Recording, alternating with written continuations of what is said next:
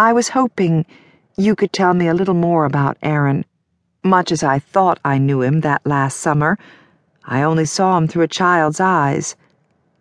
A child's eyes that saw only the golden night of a fairy tale. Yeah, sure. But what do you need to know? Sarah lifted her tea mug, holding it cupped in both hands.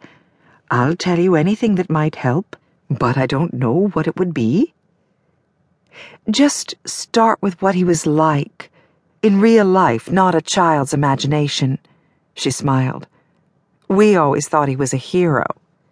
Yeah, I know you girls followed him around that summer, making up your stories. He knew too. Of course he'd known. They hadn't been nearly as subtle as they'd thought they were. What did he say about us? He was kind. Aaron was always sehr kind. Sarah put her hand against her cheek, remembering. He said you three could be doing something worse, and it didn't trouble him. He'd look after you. You see, he was a hero. She tried to smile, but remembered sorrow interfered. How devastated the three of them had been when they'd learned of Aaron's death. It had put an end to their summer in a way. Parents were suddenly watching their children more closely, and Lainey had been collected by her mother. Once school started, she'd been back in public school, while Rachel was in the one-room Amish schoolhouse, and they'd stopped seeing much of each other. She cleared her throat, trying to concentrate. How did Aaron get involved with Laura and her friends to begin with? I don't know for sure, but I know he went to some parties at someone's hunting cabin that summer. Sarah frowned. English and Amish kids both went. Most likely he met Laura there. He'd have gotten involved with the other English kids through Laura, of course. She'd been the center around which everything revolved. Did you ever talk to him about his relationship with Laura? Sarah must have been hurt, seeing a boy she cared about getting involved with an English girl. Sarah looked down at her cup, maybe seeing the past there. I tried. Before that, I was the one he'd taken home from singings. But more than that, I was afraid he'd be hurt so badly. Either Laura would break his heart, or he'd run off with her and lose who he was.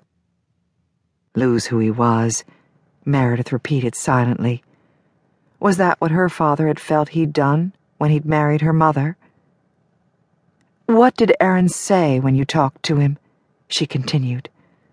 Sarah smiled sadly. That I didn't understand.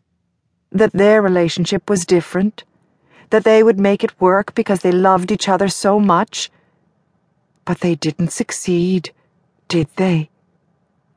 Apparently not. If Aaron had killed himself. But Meredith didn't know that for sure. And there was another question she had to ask, even though she feared the answer. Did you ever hear anything about my father taking an interest in that group of kids? John? Sarah looked startled. I wouldn't know about that, would I? Because John King had left the Amish community behind when he married her mother. He wasn't under the bun since he left before he was baptized into the church, Meredith pointed out. We still saw a lot of your family. I just thought you might have heard something. Sarah considered, frowning a little. We were not the same generation, you see. But now that you ask, I did hear something, although it wasn't from John. It was from Aaron. Meredith's heart was suddenly thudding against her ribs. What did he say? I'd forgotten that until just this minute. Sarah pressed her fingers to her forehead. Aaron said that John warned him away from Laura. That was it. He warned him away from her. Meredith felt as if an elevator had plunged downward, carrying her with it. She'd hoped to hear that her father had never shown the slightest interest in Laura. Instead, what she'd heard just added to her doubt.